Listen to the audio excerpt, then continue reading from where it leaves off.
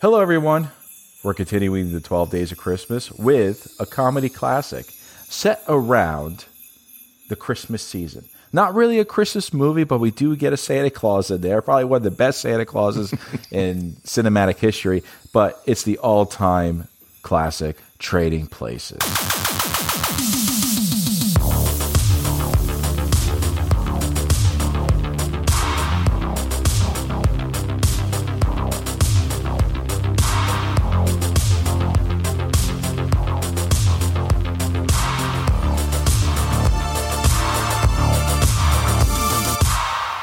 Darren, you saw this movie. You probably pissed yourself along with me when I first saw it.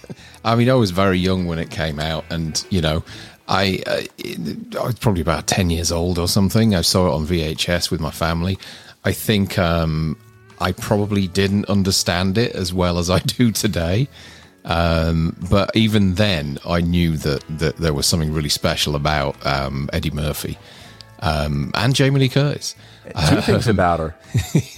As I kind of grew up, I watched it more and more and understood what was going on. Particularly, the film's fairly straightforward, but it's if you're not familiar with the stock exchange and how all that stuff works, the kind of climactic scenes of the movie, you can be stood there going, what's going on here? But I love it to bits. And although it's kind of its time, and there are a number of jokes in this film that don't sit well today. I was around when it first came out, and it remains a funny movie to me, but I appreciate that some people nowadays may not find it as funny as the likes of you or I, and some of our viewers do. I'll say it. Get over it. Okay, so your best character. There's so many, but you're going to have to pick one, because whoever you pick, I'm going to pick the other anyway. I think it would be wrong of me to choose in this instance. You've got two actors in Dan Aykroyd and Eddie Murphy who were at the height of their careers when this came out, and just brought their absolute A game to this movie. I think if my life depended on it, then I would probably just choose Eddie Murphy by a gnat's chuff. Yeah, I really would. He obviously really young at this point, probably about 20 years old or something. He was just fantastic. When you look at some of the language that's used, the terminology, and some of the kind of, terms that we, you just don't really see or hear that much today, and rightly so, I can't help but think that throughout this whole thing, he's having the last laugh, because he just kind of acts them all off the screen in this film. And particularly when there's nothing better than Eddie Murphy breaking the fourth wall. And he does that in this film just perfectly. His comedic timing is just unbelievable. BLT? Yeah. So I would have to choose Eddie Murphy, who plays Billy Ray Valentine. I will go the opposite direction and choose his counterpart as Louis Winthorpe, Dan Aykroyd. Just because of his transition from going to this snob, down-to-earth person later on, and then just losing all hope at the end. And when you see him eating the salmon as Santa, and that beard hair is still there. And we have to say a great directing job by John Landis. And then, he's trying to shoot himself. He throws the gun down, and then it goes off. It's like, well, nothing could happen. Nothing else could happen. That man tried to have sex with me. It's interesting, that they're, what you're saying about Winthorpe going to rock bottom. Extremes, yeah. Yeah. Well, Billy Ray's down here when it starts, and Winthorpe's up here. And they both have this arc, whereas they go like that, but then meet in the middle and find this kind of happy medium that they're both really comfortable with. And it was kind of nice to see. It's like you get kind of every possible extension of their characters throughout this film. And yes, terrific movie. And John Landis, as you said before, not only is Eddie Murphy and Dan Aykroyd delivering their A game, so is John Landis as well. Right off the back of An American Werewolf in London, he comes up with this, and it's just perfect, brilliant. I think the difference between Winthorpe and Valentine actually is that Billy Murphy Billy Murphy's character. Billy Murphy? Billy Murphy. Billy Ray Valentine or Eddie Him Murphy. too. Yeah, all three of them. He still keeps his tendencies from when he was homeless.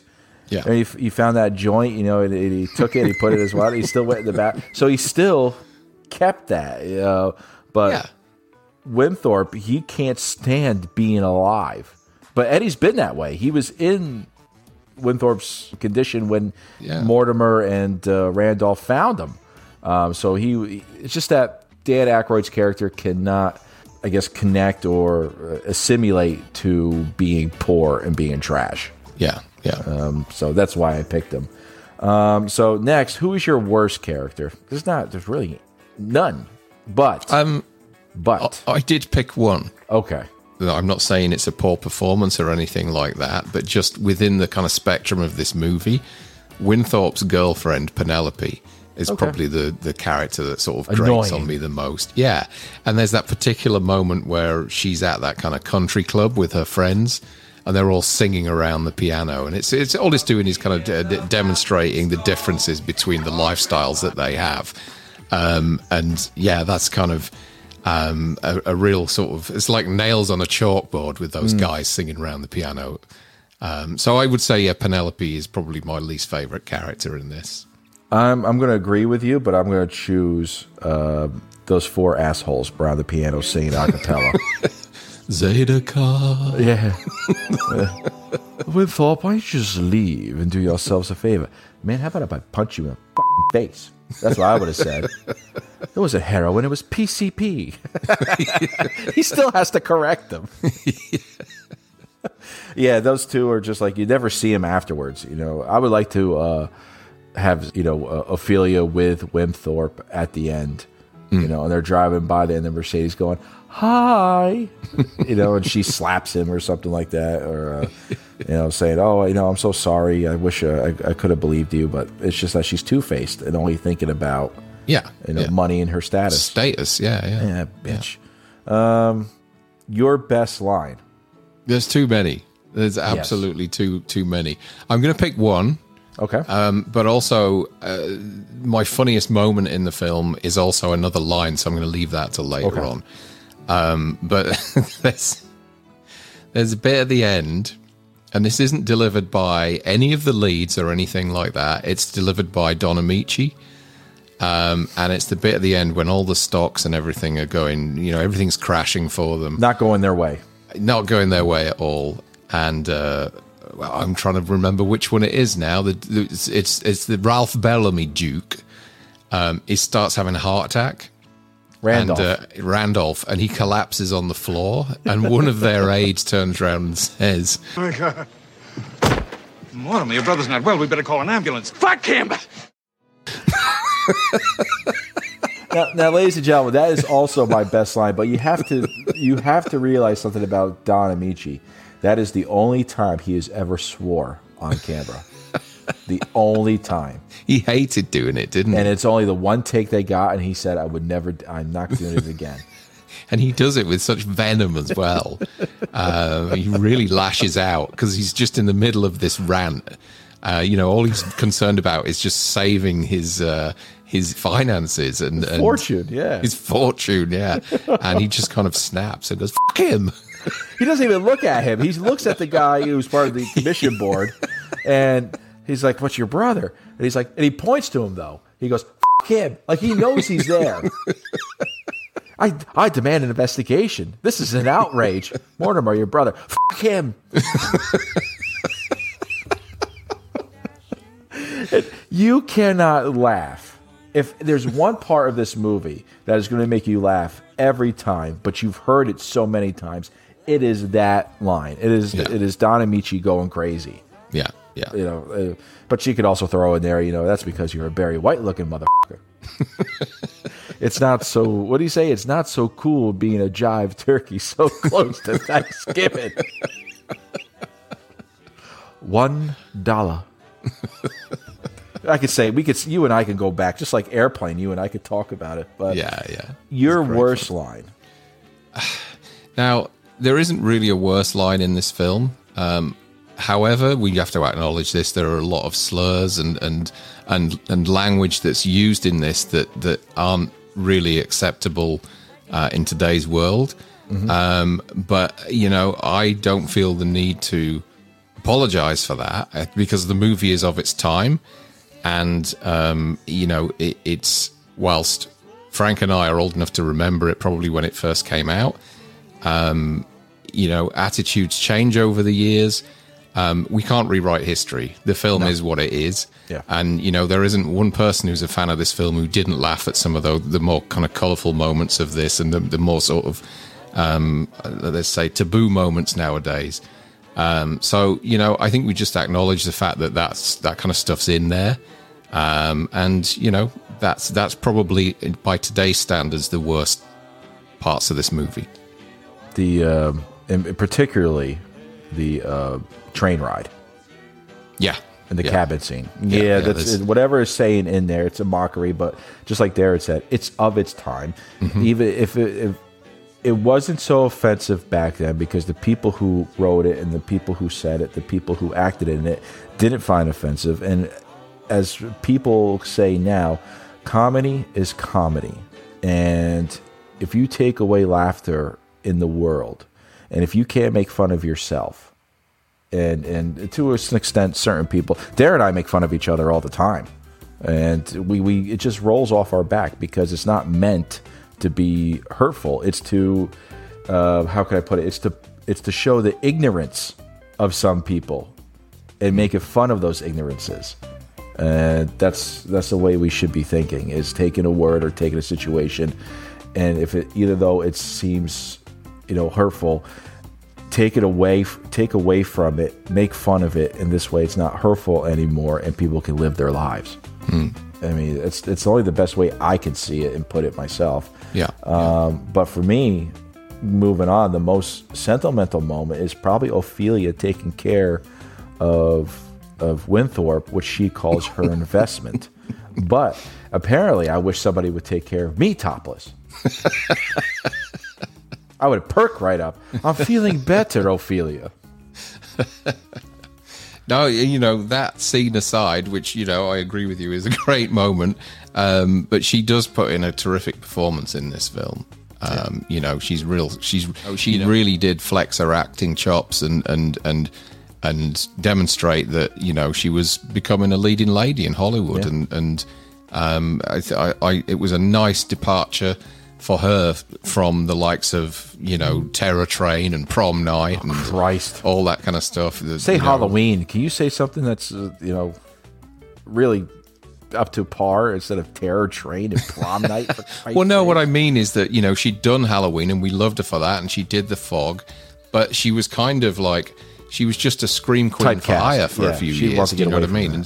And she wanted out of it all. And, you know, she picked a fantastic role because it wasn't just a female role, a token female role. It was a really strong, assertive leading role. And she took it on. She was only, 23, 24 years old or something. And she grabbed the bull by the horns and put in a great performance. You're a prostitute. Like, you didn't know that? But because Winthorpe was sheltered. He never had any of this stuff around him. But yeah, that's for me is her taking care of Winthorpe. As she said, it was her investment, but I think she actually cared for him a little bit. Just a little bit.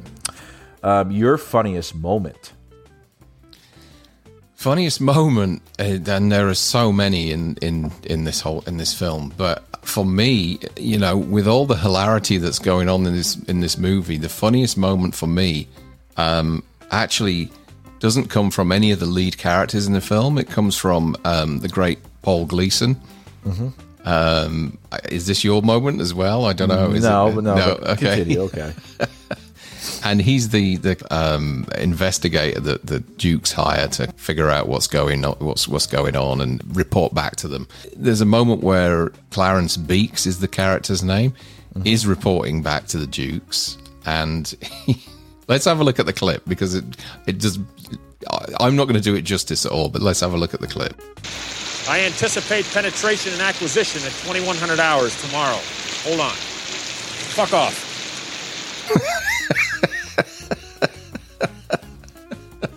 Guy has no choice but to turn around. Yeah. It's a woman, isn't it? Yeah. She has no choice but to walk away. It's fantastic. It just comes out of nowhere, and it's so cool and calm, and but full of venom as well. It's like he says it every day. Fuck off. Just... And it's her face. She just goes. And as a kid watching this, that always used to really make me laugh, and it's kind of stayed with me ever since. To the point that every time I watch this movie, I wait for that moment in anticipation, and it's a stupid moment, but it's one that just I just find it hilarious. My funniest moment, and I can't wait for it every time I see it, or as I watch this movie. That's the one part I'm waiting for, and that is when Louis Winthorpe breaks into Duke and Duke's Christmas party as the Santa Claus. And there's so much stuff that he's doing. He's taking advantage of all the food that's out there. As we said before, the salmon with the hair still in there, and he's taking a big bite, and he stuffs it in to his Santa outfit. He's planting drugs. I caught him red-handed. Here he is. And he has the gun, and he's going like this on top of the table, and everyone's ducking in motion. Put that phone down. Hello, security. Merry Christmas. Valentine figures out, it was a bet, and they were going to throw everyone out and not even bring Winthorpe back in. And Valentine goes out there, sees Winthorpe, and says, Louis.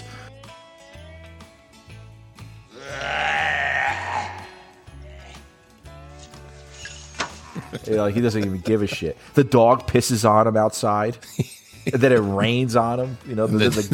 And even the gun doesn't want to work with him. It's like, how much worse can you be? A dog pisses on you.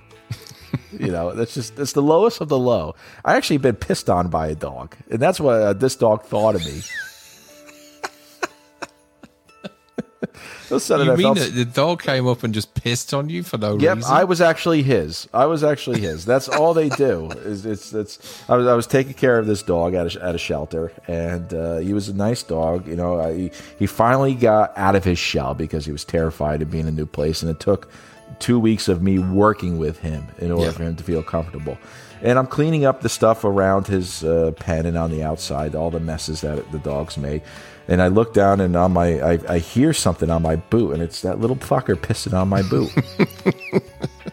And that's the lowest of the low. And I said to myself, well, I guess you feel comfortable around me that you're taking a piss on me. It's the lowest of the low. So that's my funniest moment. And I agree with Santa you. Claus. It's a great moment. I didn't mention my most sentimental moment there, but that is my most sentimental moment. Oh, him at the bottom? Him hitting rock bottom, and Billy Ray finding out that this whole thing was a bet, and then Billy Ray going after Winthorpe to try and bring him back into the fold to try and plot their revenge. But the sight of Dan Aykroyd eating that salmon through his beard is just one that stayed with me forever. And he's just like tearing it apart with his teeth and eating bits of beard, and it's just horrible. It really is. But a really sentimental moment, and a movie that, despite all its kind of faults nowadays, has a lot of heart. It really does. And you said it wasn't really a Christmas movie. I think the Christmas spirit that they all experience in this film helps it. And helps the decisions that they make. It's one of my favorite comedies of all time. And regardless of, as we said before, the downsides to this film nowadays, it still will remain there. Yeah, I agree with you. It's also kind of, if you think about it, a little bit of a revenge movie.